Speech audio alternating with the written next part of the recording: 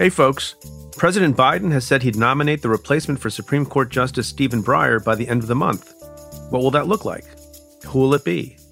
In other news, DOJ prosecutors are looking at referrals related to a scheme to subvert the Electoral College process and put forth fake pro-Trump electors from states Trump lost in the 2020 election. The January 6th committee also issued subpoenas to individuals who allegedly took part in the scheme. And a judge has rejected a plea deal in the federal hate crime case against the men who were already convicted of killing Ahmaud Arbery in a case in Georgia. Joyce Vance and I discuss all of this and more on the Cafe Insider podcast. Today we are sharing a clip from the episode with listeners of Stay Tuned.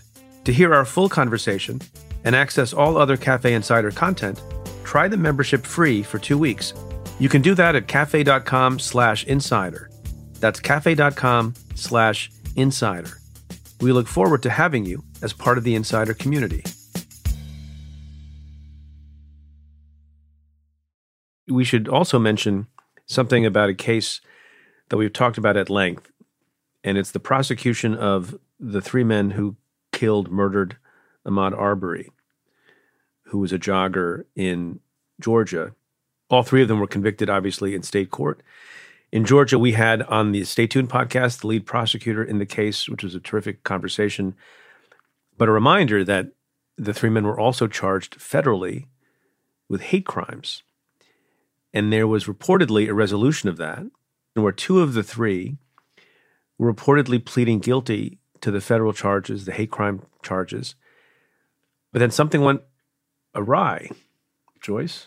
So it's worth noting that DOJ doesn't usually prosecute a case following a successful state prosecution, but here they did. There's an exception to that DOJ policy, the Petite policy, where another prosecution is necessary to vindicate a federal interest.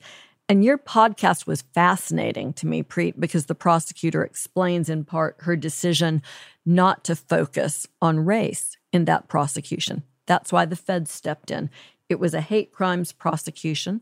The report was that 2 of the 3 had decided to enter into plea agreements. Prosecutors scheduled a change of plea hearing in court for yesterday morning. And then the news emerged that the family was not on board for that change of plea hearing. And I thought I listened to the entire hearing in federal court in the Southern District of Georgia, and it was extremely painful. I'm just going to talk about something that I don't usually talk about because I've been in this same situation. My father-in-law was murdered. There was a federal prosecution. One of the defendants was tried, but there were also plea agreements.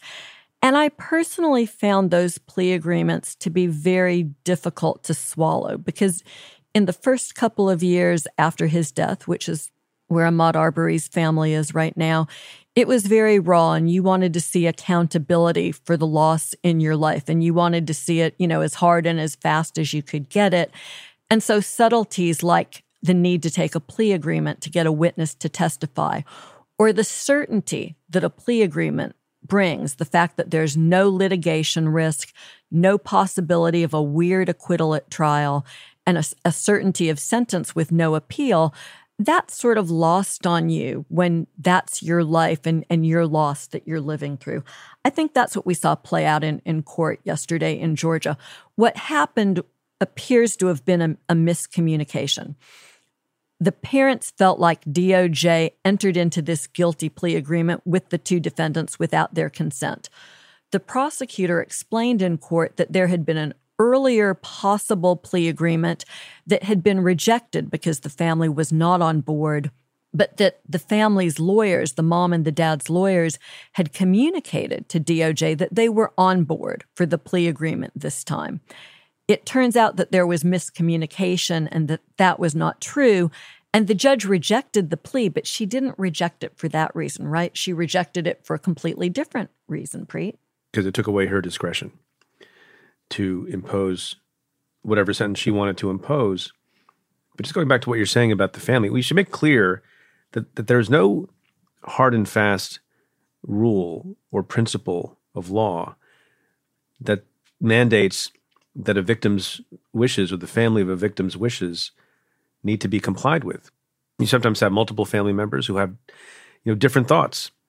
Some might want the death penalty in a capital case. Some might not want the death penalty. But the decision is ultimately left in the hands of prosecutors.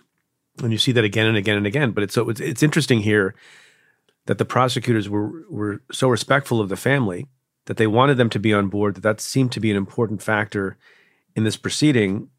Through some miscommunication or error, they misinformed the court, it seems like, that the family was on board, and then the family corrected that misimpression. But do you find it unusual for there to have been this much deference to the wishes of the family? And also, the whole issue is what? It's not about the length of the sentence or whether the sentence was soft to be imposed on top of what was going to be a life sentence anyway on the state charges for which they were convicted, but simply a matter, I don't mean to minimize this, but simply a matter of where the time would be served. And it's sort of general understanding that federal prison is a little bit less harsh than state prison, but federal prison is no picnic, especially if you've been convicted of homicide. And I just wonder, what's the right way to think about this issue of, is justice served by making sure that a defendant for whatever crime is supposed to serve that sentence in the harshest possible prison when there are choices between correctional facilities? You know, this whole argument makes me incredibly uncomfortable because as someone who really believes in prison reform and who initiated an investigation into Alabama's prisons that was advanced by my Trump successor, and Alabama is now being sued by Justice Department over conditions in its prisons, I think that this was a moment for prosecutors to sit with the family and have a conversation, you know, where you listen to the victims, but you also have to explain that you have a job to do. And it gives me great discomfort, although I understand the family's pain, to see them wanting to see these men stay in Georgia's state prisons. Georgia has now been sued by the Justice Department, similar to the Alabama lawsuit, because conditions in its prisons are unconstitutionally harsh. And I think you make this point that prison is prison, this notion that you're going to be locked up for 30 years. That was what this plea agreement proposed. It was a 30-year prison sentence. The judge had no discretion about whether to impose it. That feels like justice. It obviously didn't feel like justice to this family. But the point you make is correct. The outcome of a prosecution is not up to the victims, not up to the family. They don't control whether a case gets indicted. They don't control what the charges are. They don't control whether or not a plea agreement is accepted. And they don't control the sentence. And that's extraordinarily difficult for you when you're a family member and a victim. And, you know, DOJ has rules that it has to follow. There's a Victim Witness Act. It gives victims the opportunity to make statements at certain points in proceedings, at guilty pleas and at sentencing. But DOJ is also required to consult with them. And I think what happened here underlines the importance of not just engaging with the family's lawyers, but of making the effort to engage with family members themselves. I'm not being critical of DOJ, by the way. I thought the prosecutor in Southern Georgia was amazing in court yesterday. She explained forthrightly what had happened. She made it clear that she felt for the family and for the loss of their son, and there's no doubt in my mind that she was serious. And she pretty squarely placed the blame on the family's lawyers, not on family members. So where does that leave us?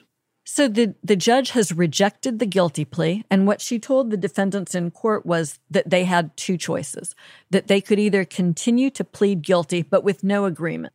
That would mean that the judge would have total discretion over sentencing. And she said, I could sentence you to more than 30 years or less than 30 years. It'll be in my discretion. Or she gave them the option of withdrawing their guilty pleas and proceeding to trial. So big unknown. I think that there's another hearing on Friday. The defendants' lawyers asked for a little bit of extra time to talk with their clients to make that decision. Obviously, this trial for the third defendant, Roddy Bryan, is still set for February 7. So the government is prepared to go, and we'll know more after Friday. And just remember, for the father and son defendants who are considering this plea opportunity, none of this really matters at the end of the day unless the state court conviction is overturned somehow on appeal. They're going to prison for life no matter what. The federal prosecution is both expressive of the federal government's view of the conduct and including, a statement and a finding that the killing was racially motivated and was a hate crime? I think you make a good point. And as an appellate lawyer, I would be in favor of taking this plea deal every day, not just because there's an appeal waiver in the federal plea. That means that there's no possibility of appealing the federal conviction, but also because all of the acknowledgement that these